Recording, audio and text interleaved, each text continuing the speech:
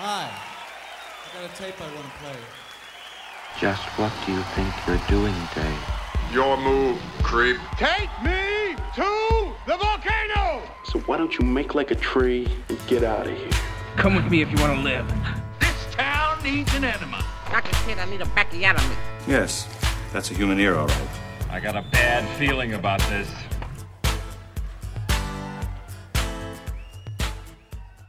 So it's come to this, and we've been saying it, but the movies are back. What a year. What a We year are for getting- movies, right? I'm not sure. Maybe it's just the lack of movies all last year, but wow, I am feeling This has been a year like for the movies are back. Yeah. I'm Eric. I'm Charlie. This is a movie podcast. And we really love movies, and this year has been such kind of an insane year for me, just because maybe you're right that the total lack of movies last year, other than a few direct to streaming standouts, and Everything got delayed, and everything you were waiting for just got put on hold. a year and a half back. We're getting all that right now. So maybe it's just because all the best stuff was getting hit, saved up. But I'm into it.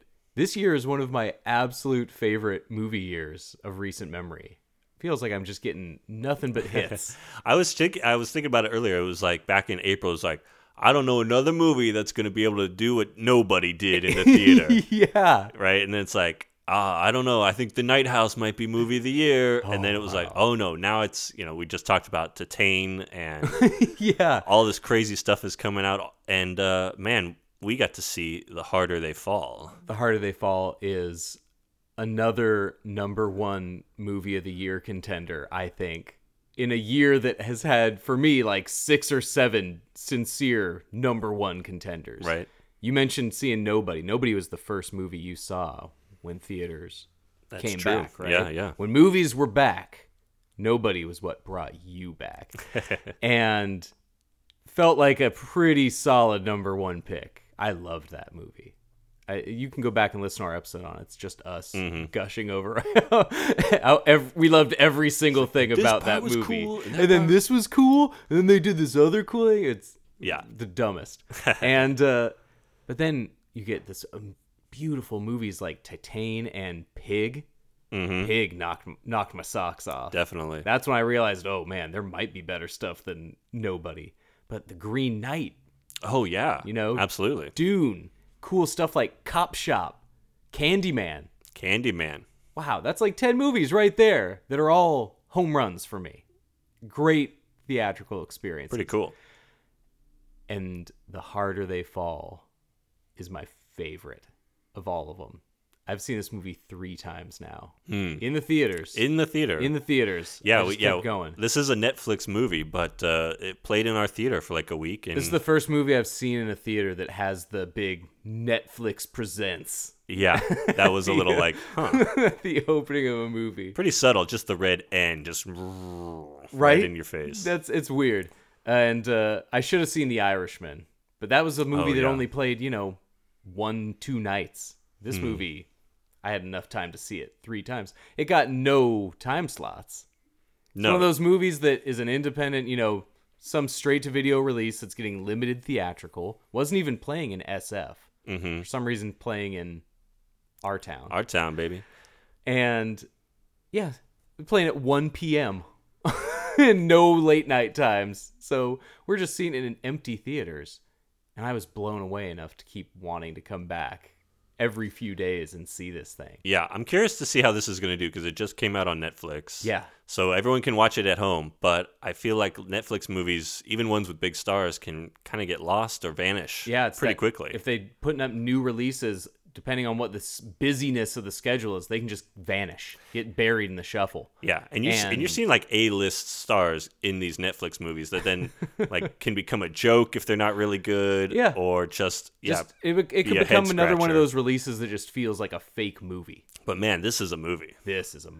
And seeing it in the theater was like immediately just bam, hits you right in the chest. It's so impactful in every way. It was such a cool movie, and this cast is insane. This cast is insane. Amazing. Yeah. It's got nothing but stars. cast, not in just like, hey, it's cool, we got all these stars to do this movie. They wrote great parts for all of these stars.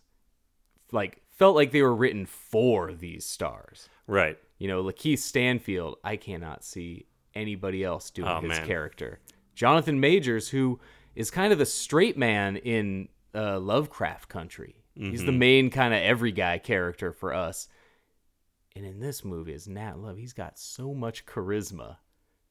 The man can ride a horse, and it's just like, oh man, did riding the horse get him the gig? Yeah, right. Because this guy oozes cool. It's just, everybody on screen I was just glued to. Yeah, Zazie Beetz has this amazing entrance for her character. Like, God, this movie felt like it was just years in the making specifically for these people. Felt like a total vision. So the thing of the movie is that it's a fictional story set in the Old West. Yeah. But it's all actual people who existed. Actual black historical figures. Yeah, black cowboys. Yeah. So we've got your Nat Loves, which everyone knows, and we've got your Stagecoach Mary, man, and Delroy Lindo, who is on a great career run with the Five Bloods, and now this guy's crushing it. I mean, he's one of my all-time favorites. Been loving this guy since the 90s, you know. And Bass Reeves. You kidding me? We got great sharpshooters in this. A great Regina King role. Oh, yeah. Treacherous Trudy. This is a bunch of great characters. Not just a bunch of cool actors vanity casting. These people feel natural in these And maybe, parts. Idris Elba, my favorite of them all, because I'm so, like, into seeing him play a villain. Yeah. I was like, finally, this guy is just such a great Elba as a villain, villain, man, always seems like 3 inches taller. His shoulders always seem broader. This guy knows how to cast himself as a villain. Any bad man, Stringer Bell is my favorite Wire character. Oh, and for sure. That was when I thought he was a native Baltimore actor. Right. It's still hard to wrap your head around the fact that he's like British. Yeah, and wouldn't know it from Buck. Yeah. In this, oh God, what a villain! But yeah, I just feel like you see him so much Buck. as the big hero.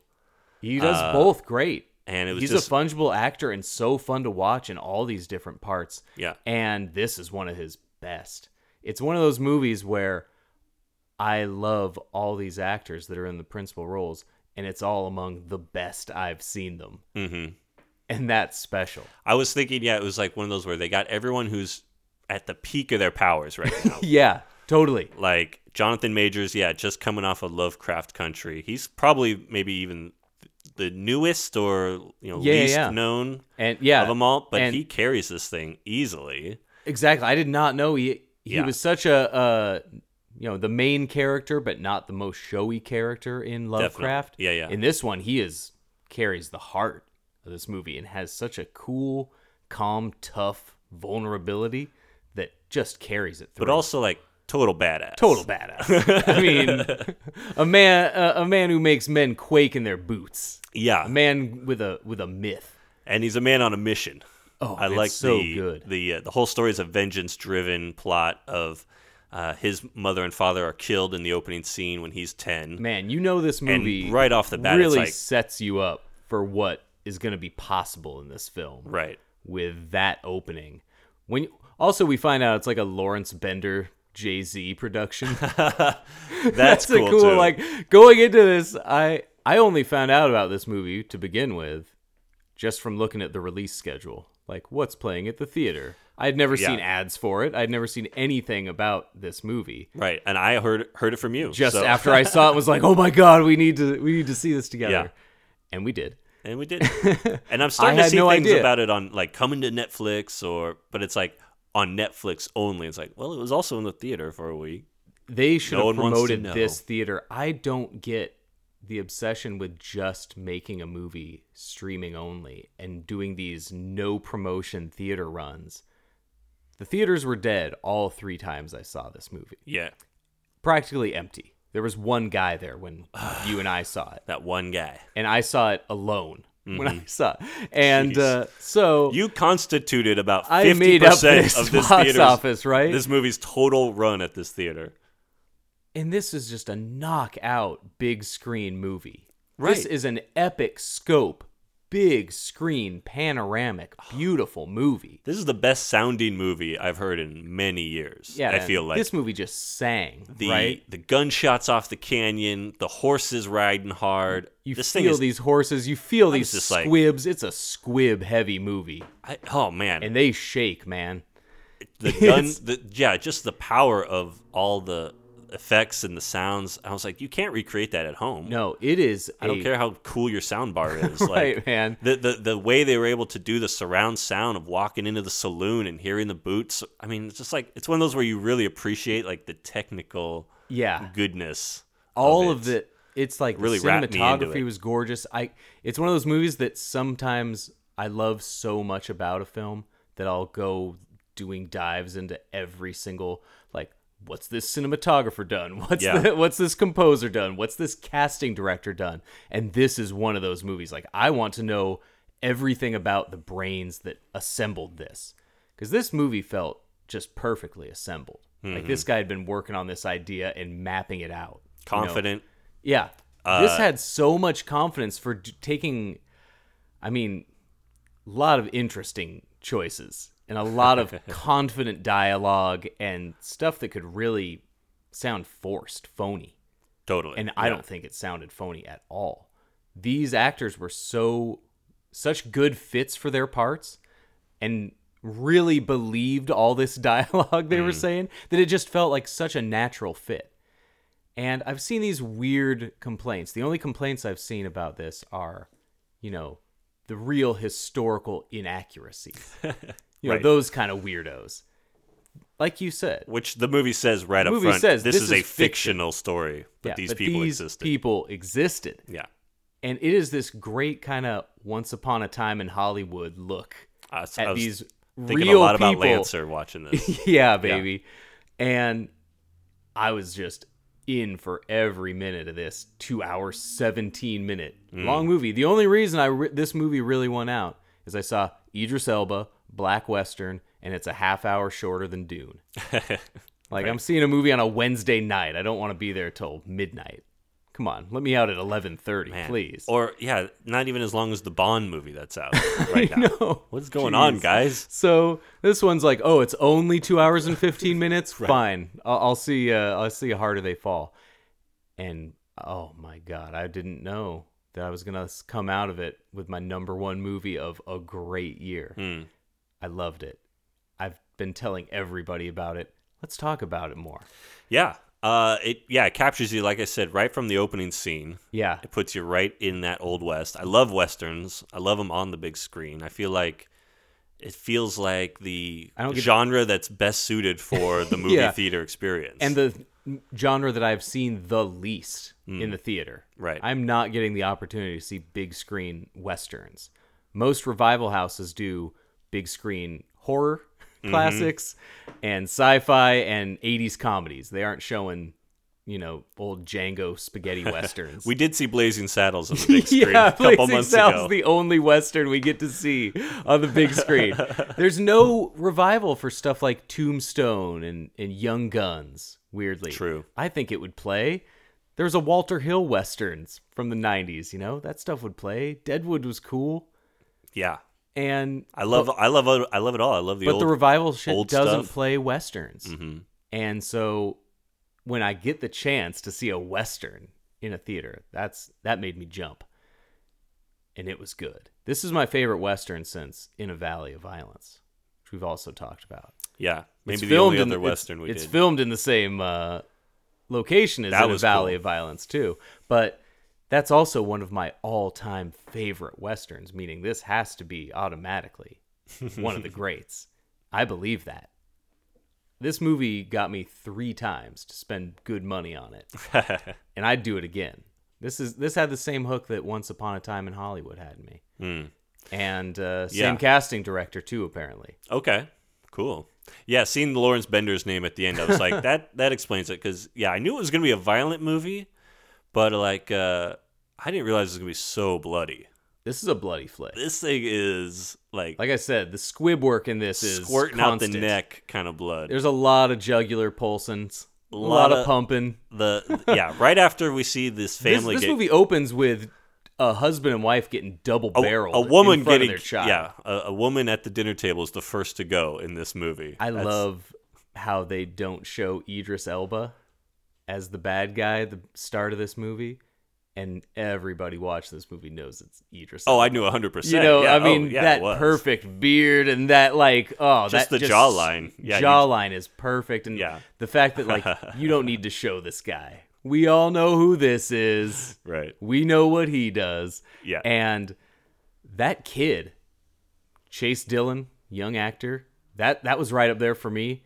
This movie's 2 minutes in. I didn't know if this was going to be a horror western like Bone Tomahawk, because that kid was reaching Jacob Tremblay, Dr. Sleep levels of child terror. It was really scary. That was scary. Because, we see the woman get gunned. The dad, a priest, then gets killed. The kid's left at the table. Then he pulls out a switchblade. Yeah, and I'm cuts just like, this kid's face. I almost kind of turned to you. I was like, what the hell, man? The whole week leading up to us, I'm just like, can't wait for you to see this, buddy. Here? You're going to be so into this movie. Then his kid's getting carved up right after his parents are violently murdered right in front of him. Shit, man. While he had to listen to his dad do this incredibly affecting plea for his family's life to this mysterious stranger. Feels very violent, bloody spaghetti western. Dark this stuff. Mysterious dark stranger who they're getting people to plead for their lives. And then we get this we kind of get this Tarantino opening, but I think is excellent work for this movie when we get into our some years later. Mm-hmm. And we flash forward to that young boy with the cross dug into his forehead.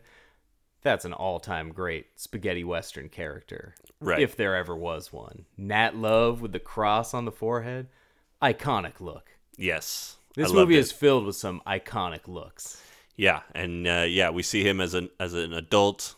He gets to kill the man with the scorpion tattoo. The Old West dark gunslinger is just a cool western character for me. When you see the fat white guy just flying across the church in a spray of blood from the force of the gunshot, I was like, okay, we're in for it now. The blood in this movie is this thick, viscous, gelatinous material. There's always a lot of matter. Yeah. In the blood. A lot of chunks.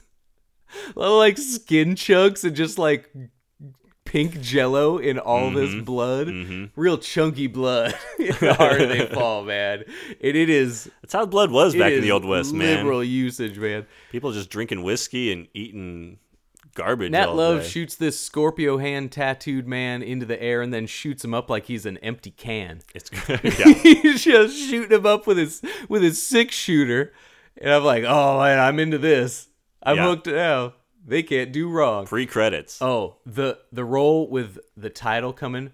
Boom, gunshot, man flying up in the air. The gunshot up in the harder. Yeah. It's like, oh man, this gets me. That definitely had that Tarantino vibe going, but this movie is the movie doesn't ever feel like it's a copycat. No, it never feels Tarantino derivative at all. Right. Yeah. It takes some chances that I don't think Tarantino can or will make in a lot of its stuff. Even though it has a lot of similarities, the producer, the casting director, they've all worked on several Tarantino movies. So it's no accident that has this flavor. Yeah. But just different, the way it branches out with its score and the evocative title of, The Harder They Fall, immediately making me think of The Harder They Come.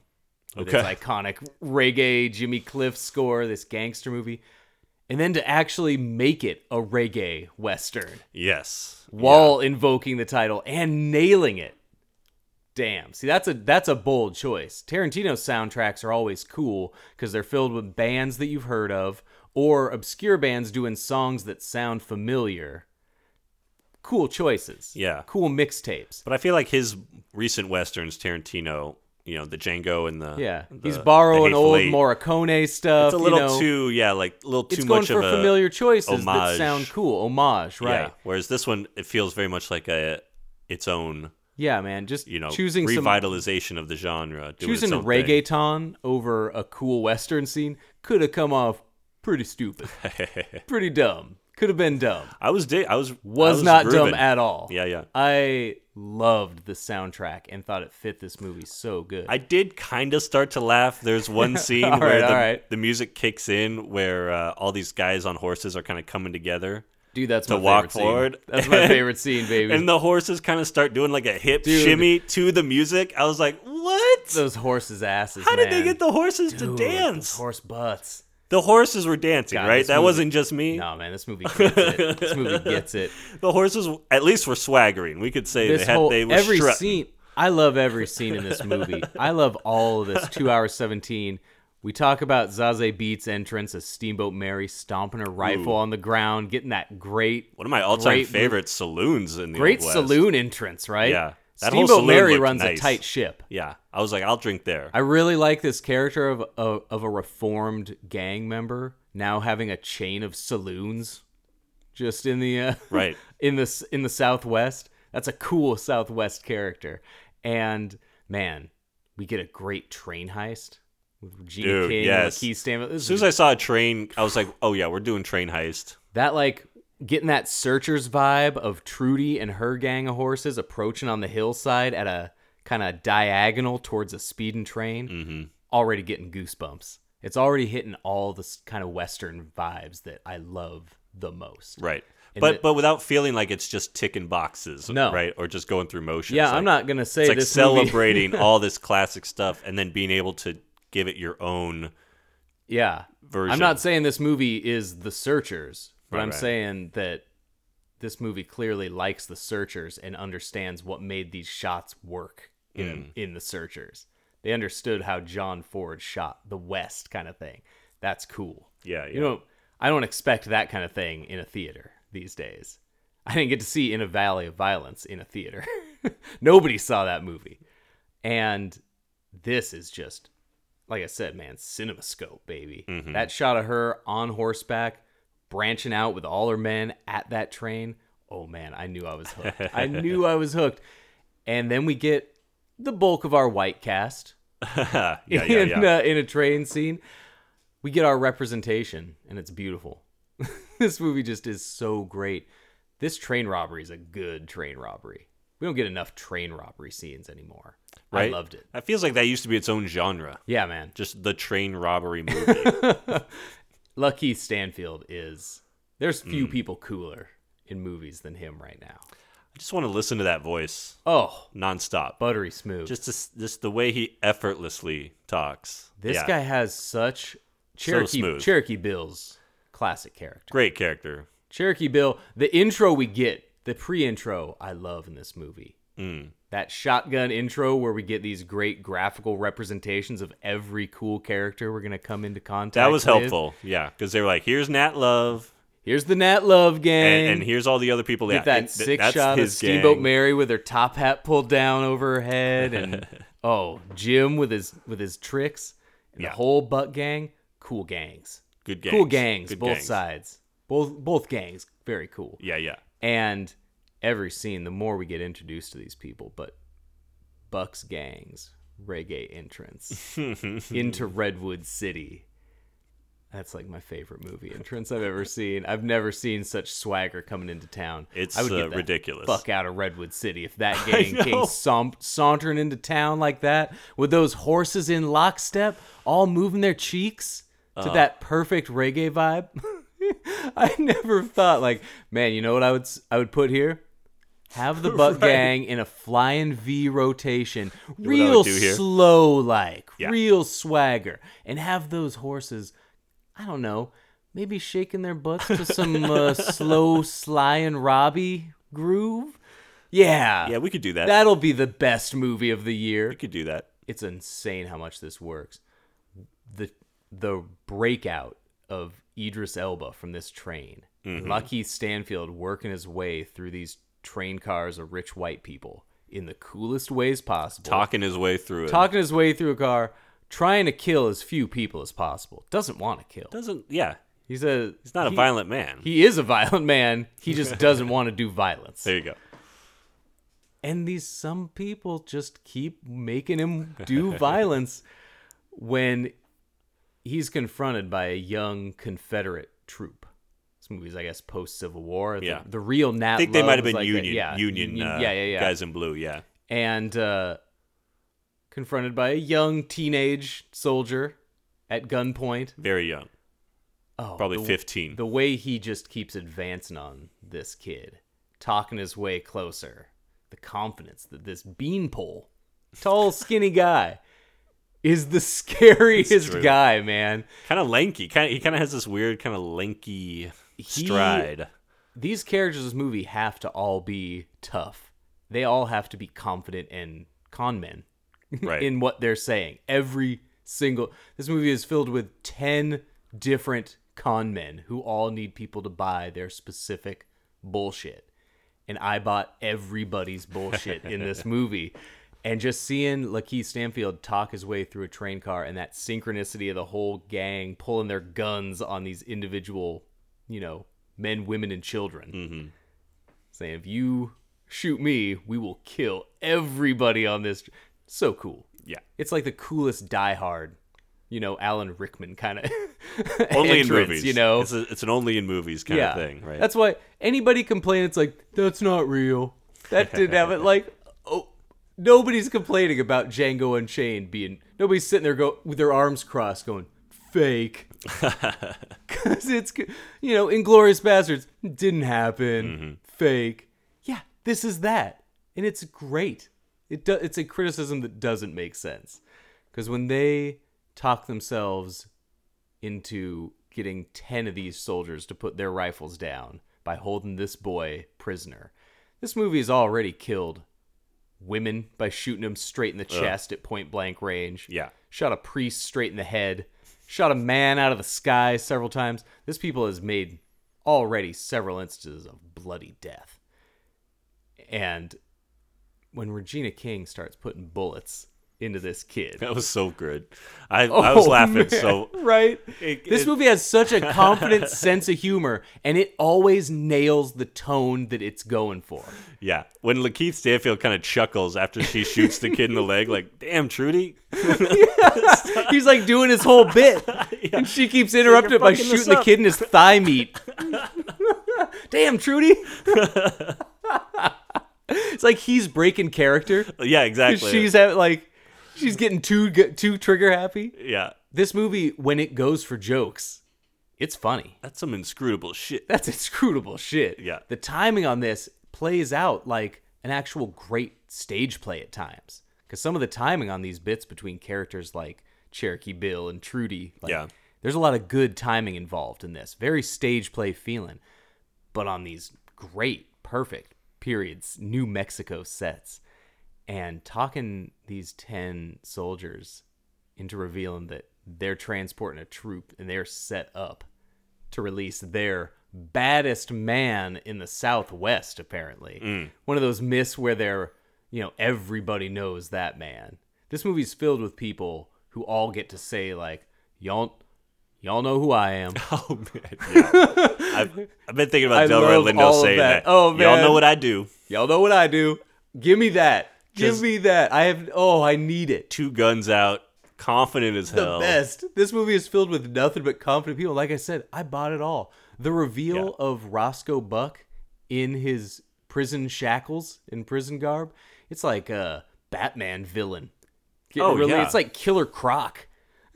Getting released out of Gotham Asylum. Like that's what's great. Like Idris Elba can come out and just like have these jacked shoulders all of a sudden, and he just looked like I just saw him in Suicide Squad, where he looks where he just looked totally different to me, and then you see him in this movie. This guy's on The Office. He's just this beast of a man. He can't be that huge, but he just projects size and is so intimidating. But everybody in this movie is intimidating, no matter size. Regina King's probably 5'5". Treacherous Trudy is badass. That one guy, I don't know his name, but the one Buck Gang member who's the beefy guy, Mark Henry with the salt and pepper beard. Oh man, it was the fists. He's a bad man. That's a cool guy. That's a cool shaped guy. Big blockhead, big square beard, and a big square refrigerator body. Cool gang member. When that's like the 6th member of your gang, right. What a crop. Here we go. This gang, man. That's a deep bench. Deep bench in the in the Roscoe Buck gang. We also get like the Crimson Hood gang. Man, feels real Walter Hill too. We get all these great West gangs, like the Warriors. I could see that, yeah. I know every time baseball furies come up. It's a developing sport. The old-timey baseball the Crimson furies. Hoods, but they've been at it a while, so their hoods are a little pink. That was great. Great. And yeah, like you said, a lot of gun deaths, a lot of headshots, a lot of people getting shot through the eyeball. Oof. I mean, yeah, you get it all. You get all the good stuff. We're getting less and less. It's kind of a lot of killing. All these, it's like all these things that we love are becoming kind of specialty genres. So we only get 1 or 2 of them every couple years, but then they've all been really good.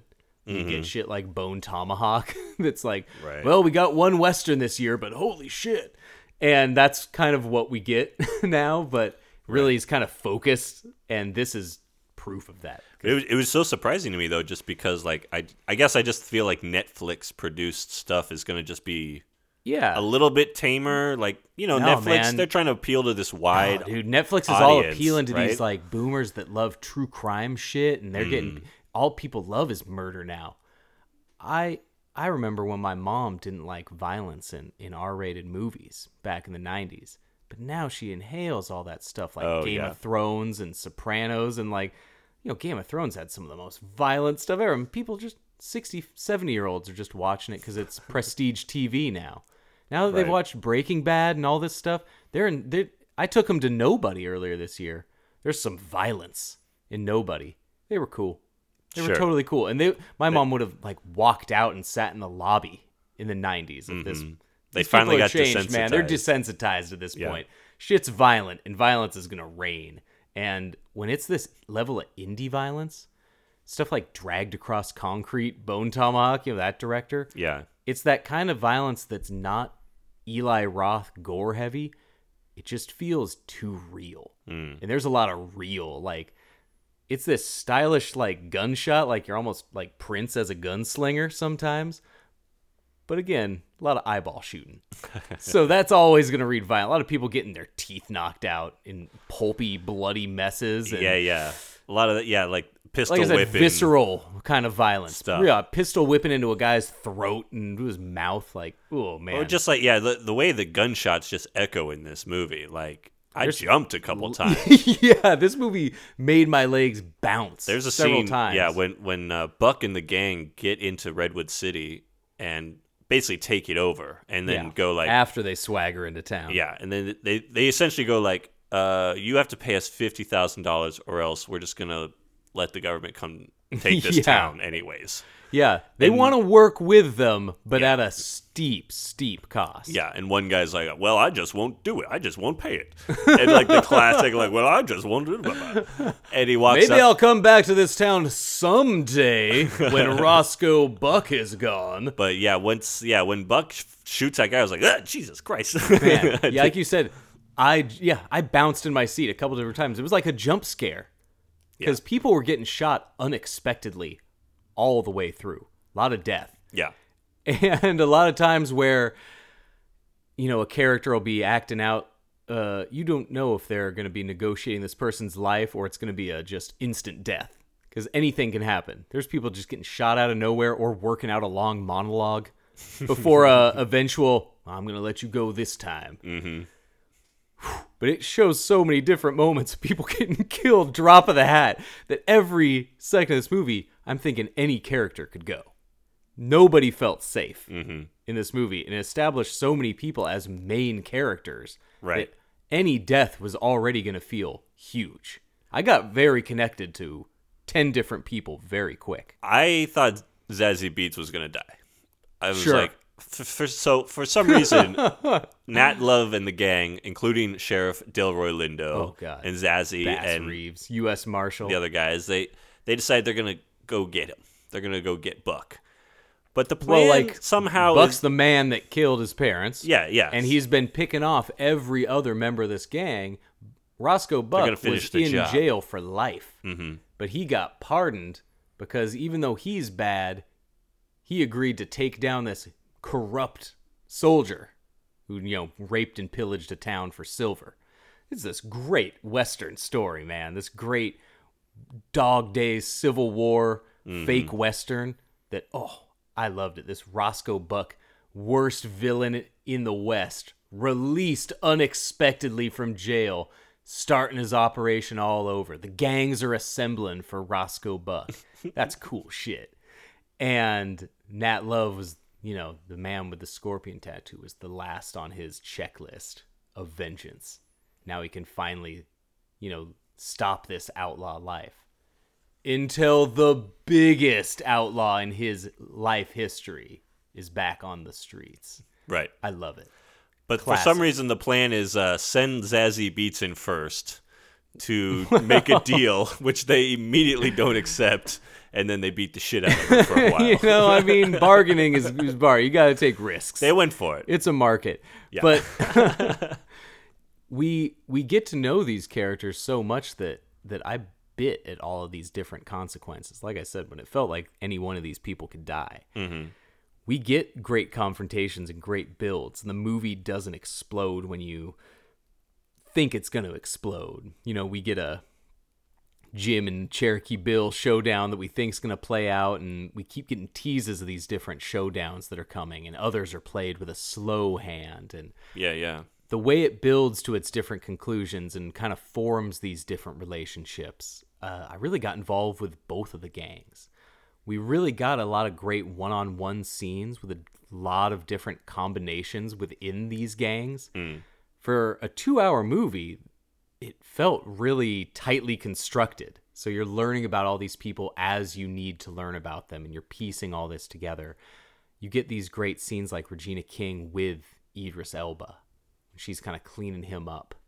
And you're getting the sense of this power dynamic, but also this kind of special bond between two crooks. Right. Two crooks with a vision. Right. And you're getting into this history between Nat Love and Zazie Beetz, Steamboat Mary. Learn about their history first as a gang and then as lovers and then as this kind of power couple, but he was too fixated on vengeance. It's great. You get the other members of his gang and how he relates to his former members of the gang, and how they know the other members in the Crimson Hood gang, and god damn, the way they spiderweb this through while keeping such a dynamite style. Very cool. Very nicely layered, but with a lot of flash on top of it. Like I said, we had this whole shootout, and it does this great slow-mo where he's practically doing like a Prince behind his back guitar solo to shoot a guy around a horse. Yeah. And just really entertaining, fun stuff to watch. Not only was the blood pulpy, but the subject matter was really pulpy. Yeah. It had that Walter Hill pulp vibe to it, but with great use of modern touch.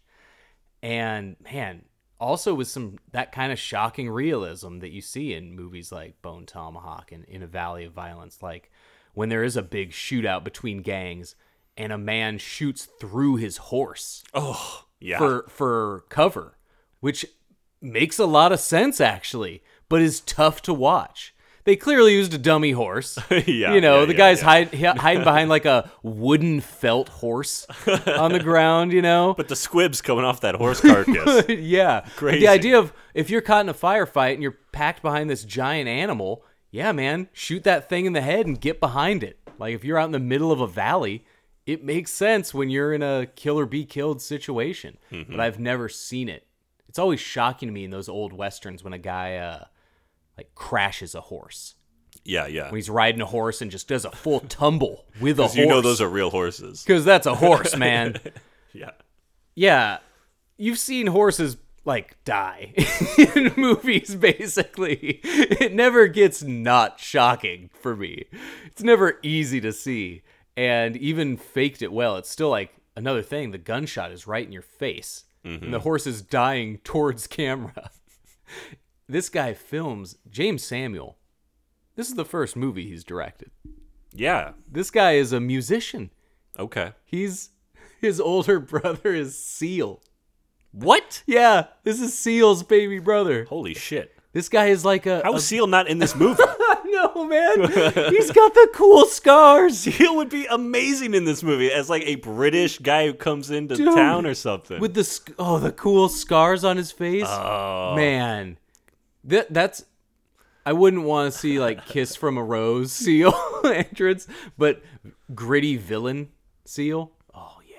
I wanted Seal. Just playing poker at a table. Maybe we missed him. Maybe I was on the cutting room floor. But James Samuel, he made a short film in 2013 using pretty much every character that's in this movie, but with a different, super cool, all-black cast. This cast has 10 perfectly cast legends. That one had, Michael Kenneth Williams, Rosario Dawson, Isaiah Washington, Bokeem Woodbine. Like, also very completely different, completely kick-ass cast. Also as these characters. And other than that, he does music stuff. He did the music in, Great Gatsby. That's where he met Jay-Z. And this is like one of those cool things. 2021, I think why it's gotten so into our veins is so many more movies that wouldn't have gotten played in a theater without COVID. Right. We're getting to see in a theater, from super low budget ones like that one with Danny Trejo. We got to see Murder in the Woods. Whew. We got to see that in a theater. That played in the theater. But now we're getting to see The Harder They Fall, which would not have been a theatrical movie, flat out. Would have only been Netflix. Right. Or like with The Irishman, like out for a day. Out for one day in LA or some, an Oscar SF nomination. Exactly. Or something, right? Yeah. And we are getting access to, I don't know if Pig would have been a movie that played for 4 weeks in several theaters around here. Titane, these movies are getting featured a lot more than they used to. And we always talk about that 70s vibe when a studio would give a filmmaker $1 million. It was not huge, but was huge to that filmmaker, and they would get to make a mostly unsupervised movie. And that's why you got a lot of failures, but a lot of unique, special failures, and some really incredible stuff. That 5 easy pieces kind of, here's $1 million, make this movie however you want to make it, and we'll see how it does. And so many special movies from that era. We're getting those movies now. This is a movie like that, where you get to luckily hook up with Jay-Z and sell him on your, Civil War all-black Western. Yeah. And manage to make it strongly musical without making it Hamilton. Without making it like, we're going to have them sing the very important scenes in this movie. Yet it's a movie that integrates music perfectly. Yeah, just the way. Yeah, it walks a fine line. I feel like between being very classic or being a kind of a classic spaghetti Western feel, and then just feeling very modern, like the Fast Gun Jim. Yeah, talks in just the most modern 21st century kind of vernacular. I like the things that it chooses to use as anachronisms. Right, and it's got a bit of a hip hop vibe, but also when they're singing in the saloon, it sounds like an actual. Yeah, it's this old blues standard, this old railroad blues standard that this movie kept threatening to veer into actual musical.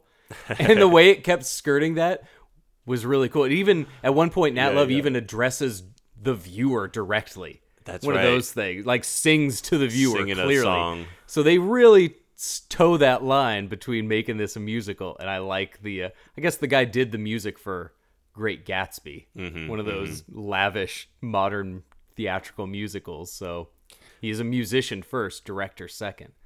And God, I love his vision for this.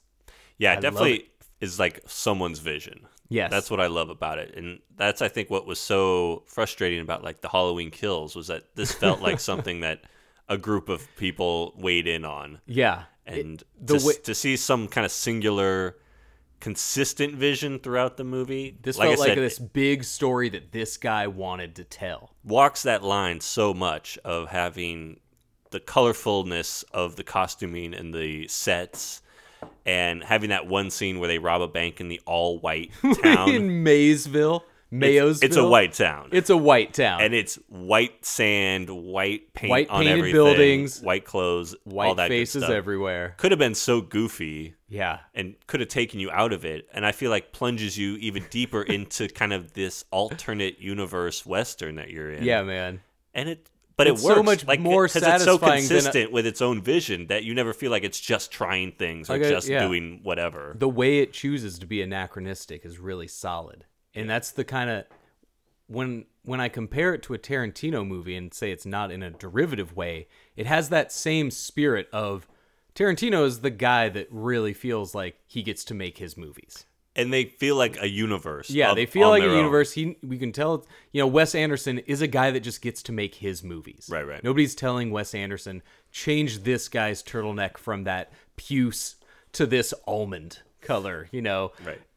And he's they're also not asking him to make Marvel movies. Right. Or anything. And Tarantino, you're seeing a Tarantino movie. This feels like I'm seeing a James Samuel movie. He has... When you're watching a Tarantino movie and you're enjoying, or kind of like looking at each other at certain Tarantino dialogue, it's his dialogue that he wanted to get in there and be said this specific way because we know who he is. This movie, y'all know who he is. Y'all know what he does. And this movie had that, where you could tell this dialogue was written enjoyably. But it felt so right from all the people saying it. All the jokes landed. All the things like Trudy cutting off a man right after the first letter of a hard N. Yeah. And Lakeith Stanfield's driest, he could have been saying nincompoop. And her, man, that great, we ain't no nincompoop. That's perfect. Perfect. That guy thought up that line, and it could have gone dumb. And Lakeith and Regina King just knew exactly what their characters were feeling. And every line felt perfect for their character. Right. Every moment that could have been hammy. And there was a lot of potential ham in this movie. This is a monologue-filled, looking off into the stars, talking at length while you're waiting to murder a man movie. Yeah, the very end feels... that was a little bit long. The very end where Idris Elba kind of seems to have more of a death wish. Or seems to be resigned to a fate at the end. I was but I like the twist that they give you. I like the more we learn about these people. And learning in these acting moments. That ending's a little on the ham. But this movie has ham, and it kind of leans into that ham, and it trusts the actors with these lines. And I think they really all stick them.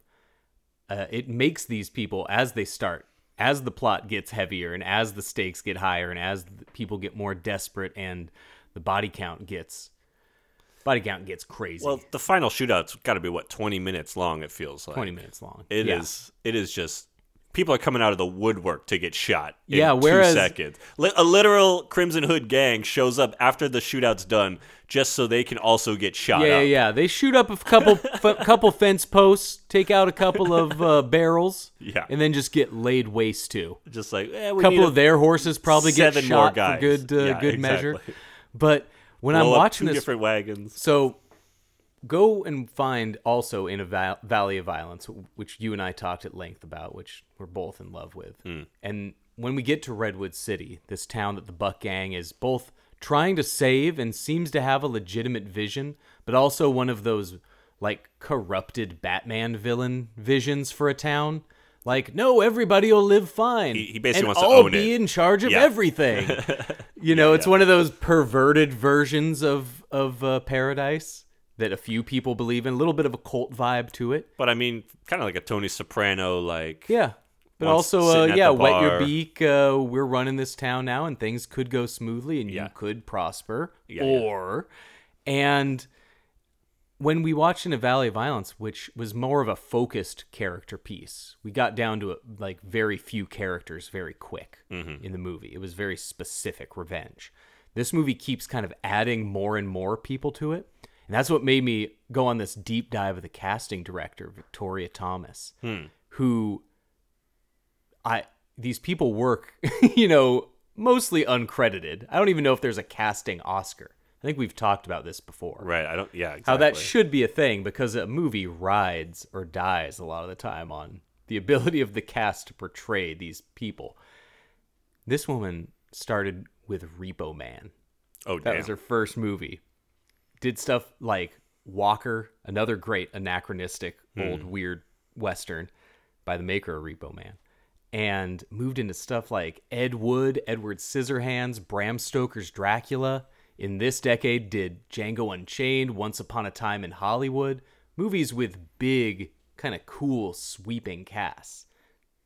This woman has an eye. That's awesome. I don't know if this thing is celebrated in official awards, sir, if there's some casting directors guild of America that gives these things, but, you know, it's enough to appreciate the cinematographers or the sound designers. Yeah. But a casting director like this is a flawless casting job when you're fleshing out a whole town of Redwood City.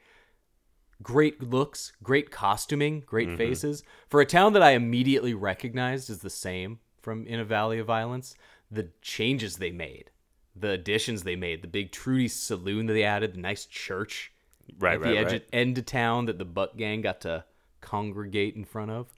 Great looking Western town. And the siege of Redwood City, which is pretty much the third act of this movie, is dynamite, man. This is some of the best.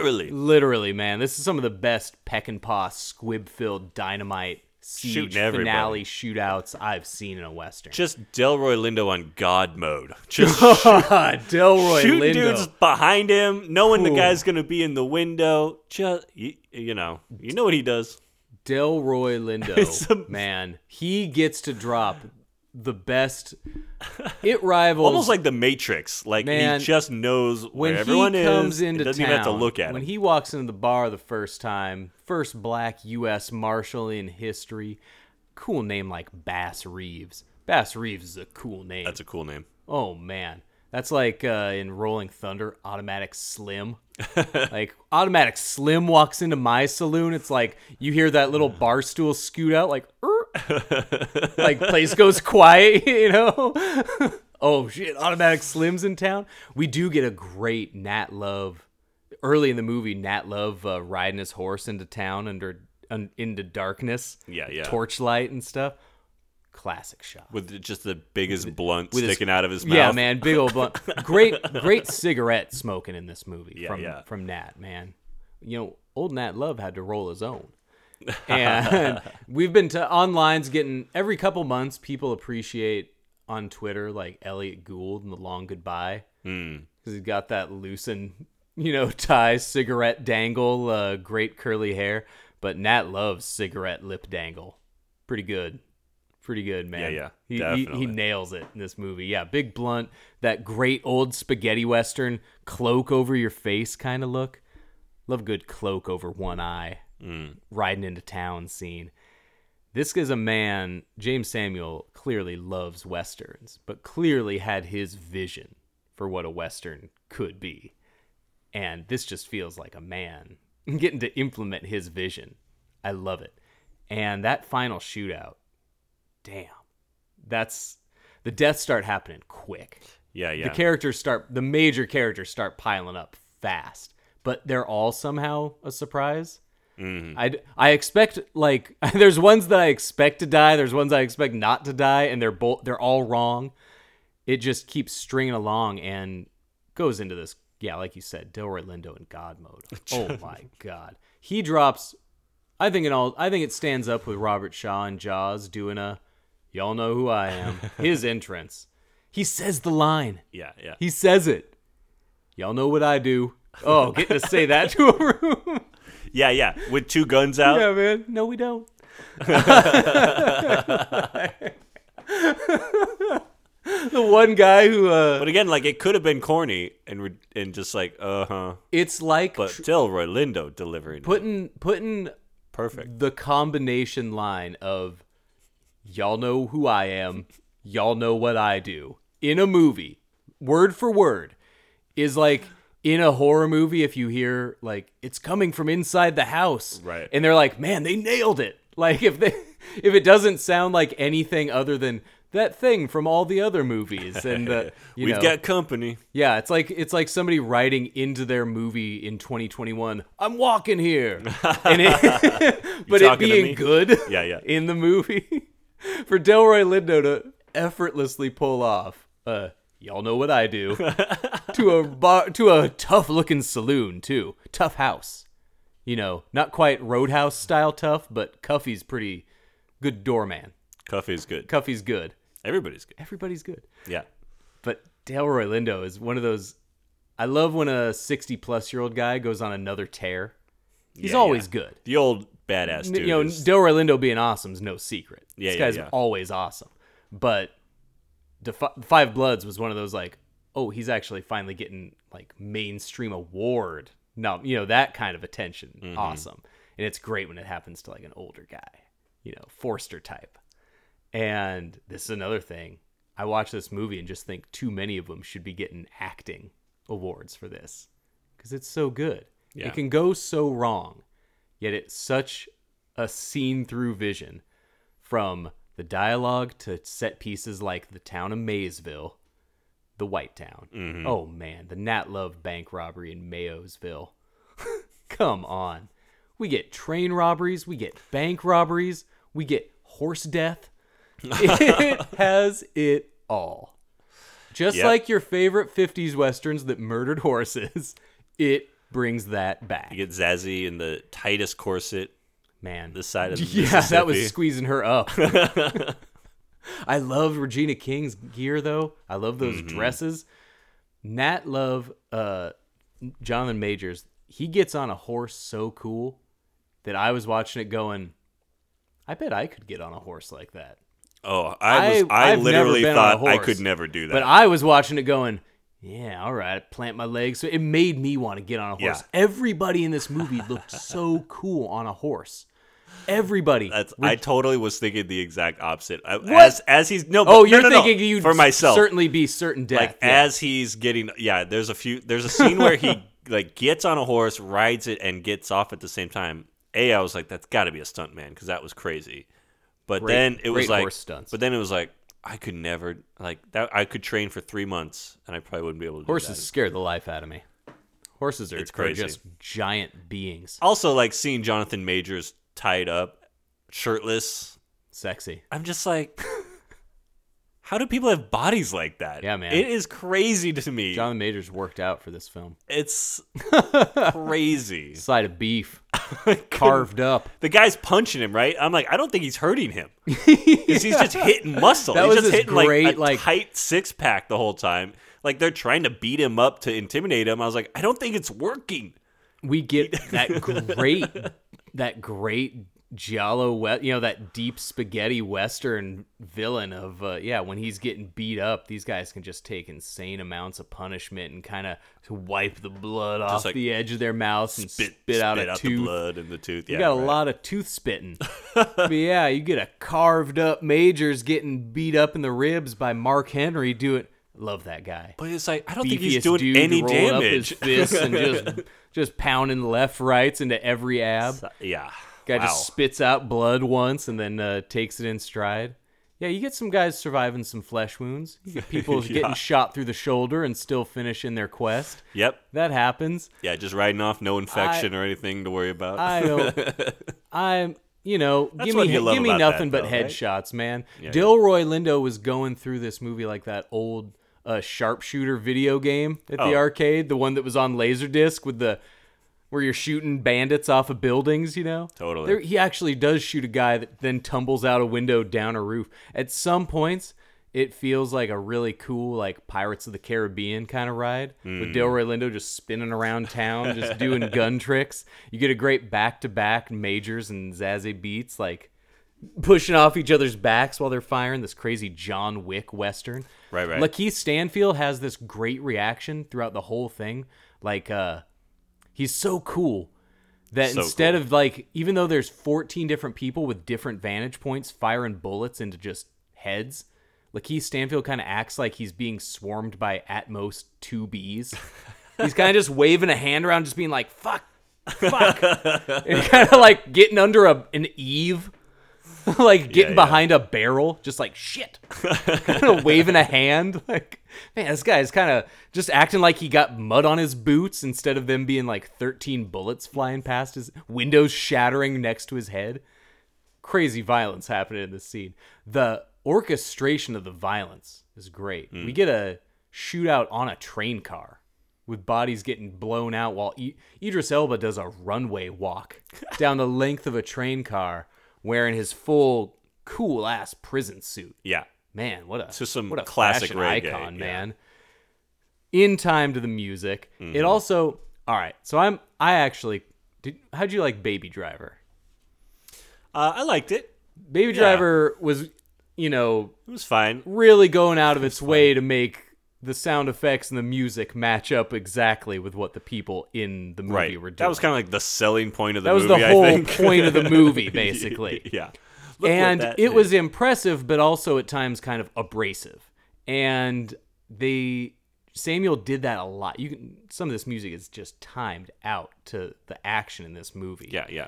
The timing is just too accurate, and it manages to ride that line for me, where you're seeing this kind of, cool Blue Jeans commercial at times, with Idris Elba walking straight towards the camera while soldiers are getting shot from one side of the train car to the other by the rest of the Buck gang, and he's walking straight through the gunfire, cool. the coolest cucumber out there.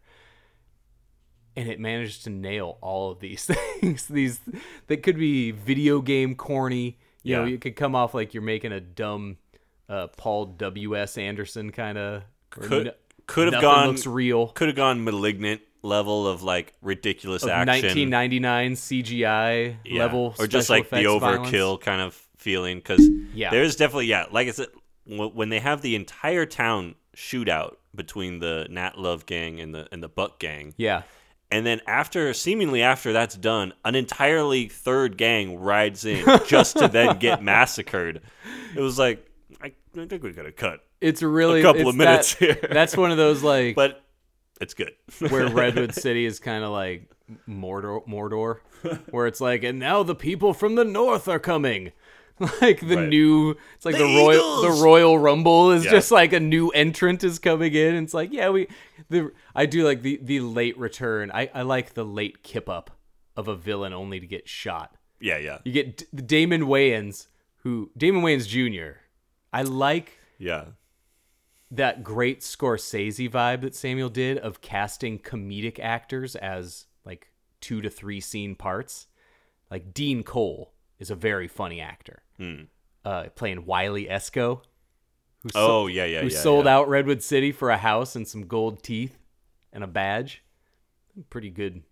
Got your priorities in order. Good. Yeah. But he's a funny dude. I've never seen him in a hard, kind of sicker, grisly drama. Okay, cool. And he got that. He gets one of those great, well-written fake bully confrontations where he has just got this mouthful of crooked but cool gold teeth, eating the bloodiest steak, just the stringiest meat you've ever seen, just squeaking it through his fake teeth, talking down to Roscoe Buck in ways that men have been killed for less. Mm-hmm. But of course, the great reveal that he's just practicing. He's just talking to himself. I love that trope, and Dean Cole's so good at it. Dean Cole is great at taking a painful ass beating. Had to be. Dean Cole he's just a great addition. And then, you get these smaller little parts played by cool actors out of their normal comfort zone. Mm-hmm. And I love that. I love that when a director takes that kind of chance. It adds to a legitimacy of a movie for me. And that's what this feels like, man. Just legitimate. That shootout felt classic Western. A lot of headshots, a lot of sharpshooters, but these people are good. These are the last of the gangs, man. You gotta be good. These are the survivors here. Yeah. And we also get some of the best camera work in a movie with some impressive shots.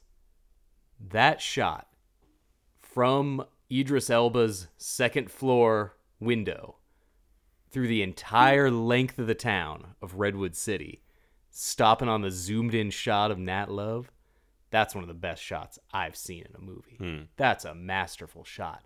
I thought it was a drone shot, but it stopped so hard on Nat Love on this great off-center shot that holds, while a lot of great face acting from Majors in this movie. And that's just the shot. Beautiful shot. But not only, we've talked a lot about the dialogue, but the face acting. Zazie Beetz pretty much doesn't speak for a good 30-minute stretch of this movie. Mm-hmm. She's just being held captive and being shoved around by Regina King. Love their interactions, by the way. Mm-hmm. A lot of their best stuff in the movie is between themselves. But you just get her reactions, and she's got such a great face to look at. There's a point at the end where she's being held captive, and they're going to trade money for her before the whole big shootout starts.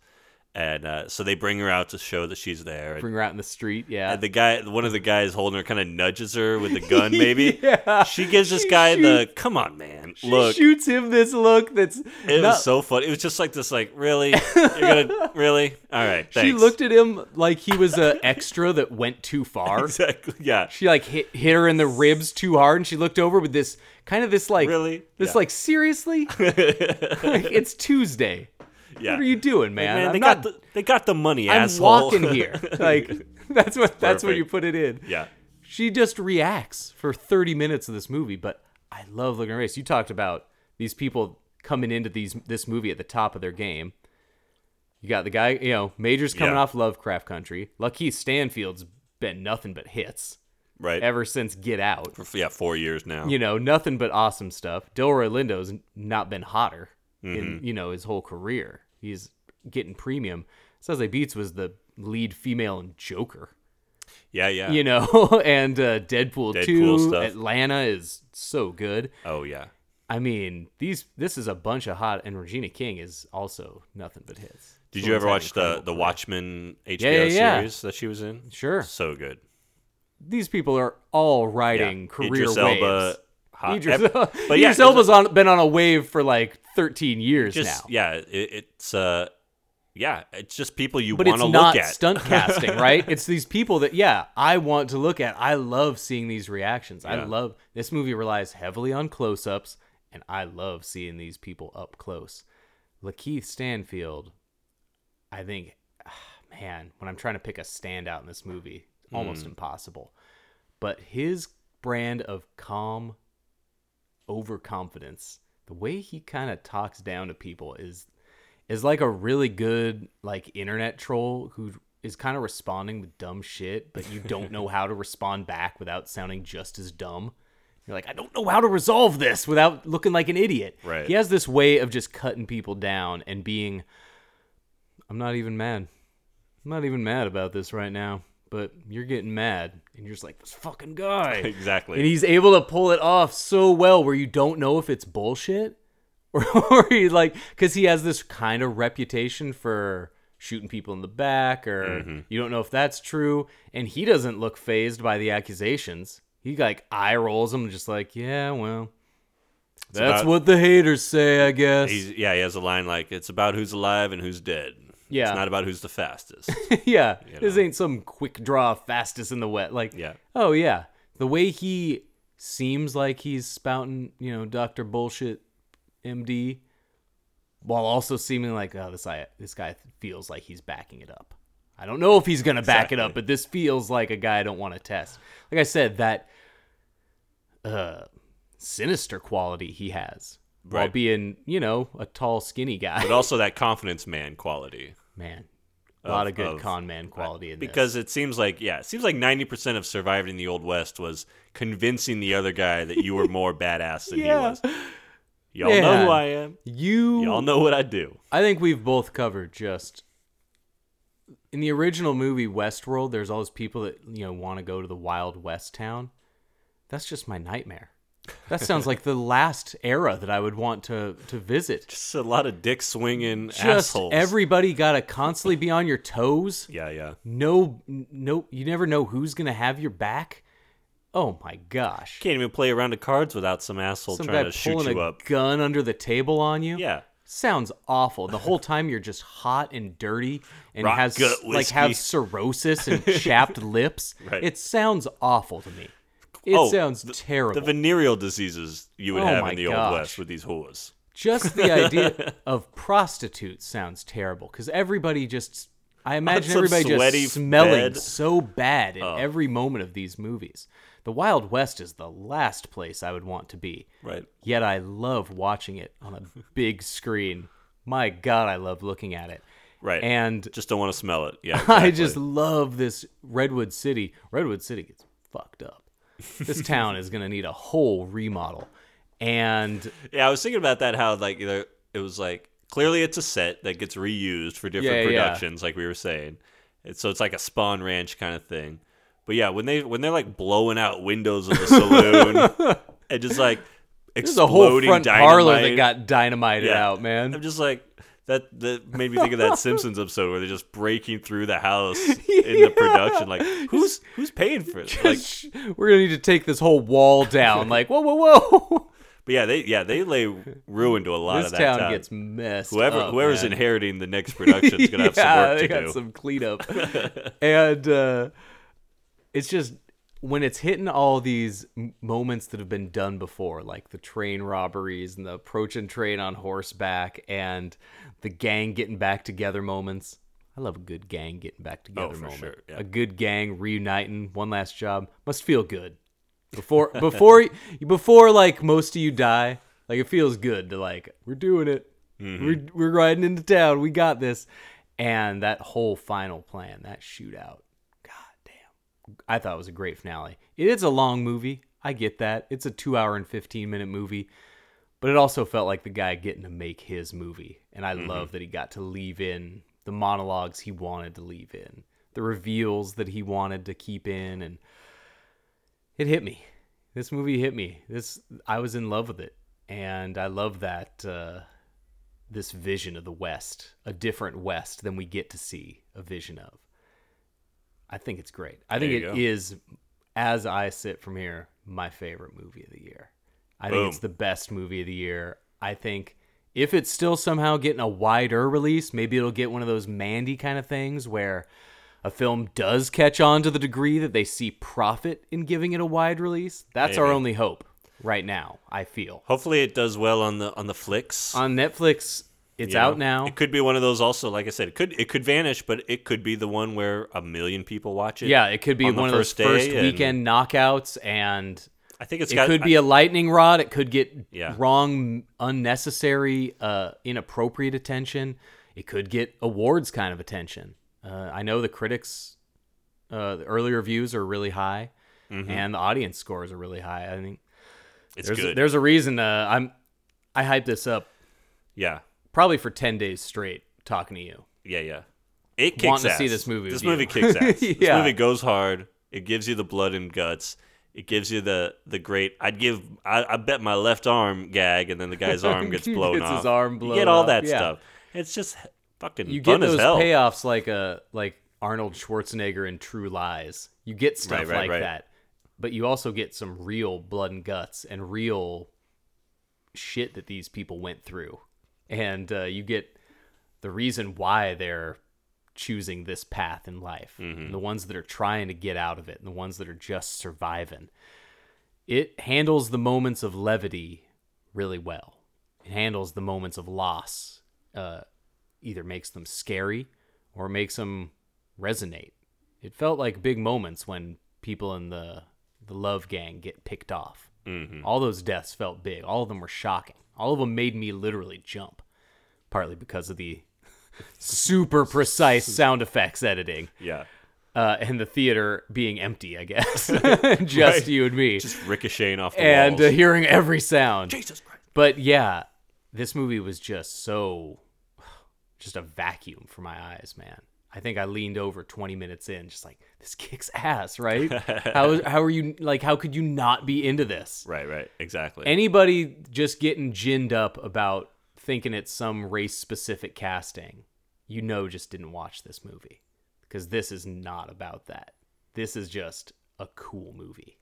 This is a great Western. There's also a lot of white people Westerns you can go watch. There's plenty. If you really want to. If you can find me a white person Western, I'll watch it. Go nuts. Yeah. Find me Natalie Wood doing Indian face in The Searchers.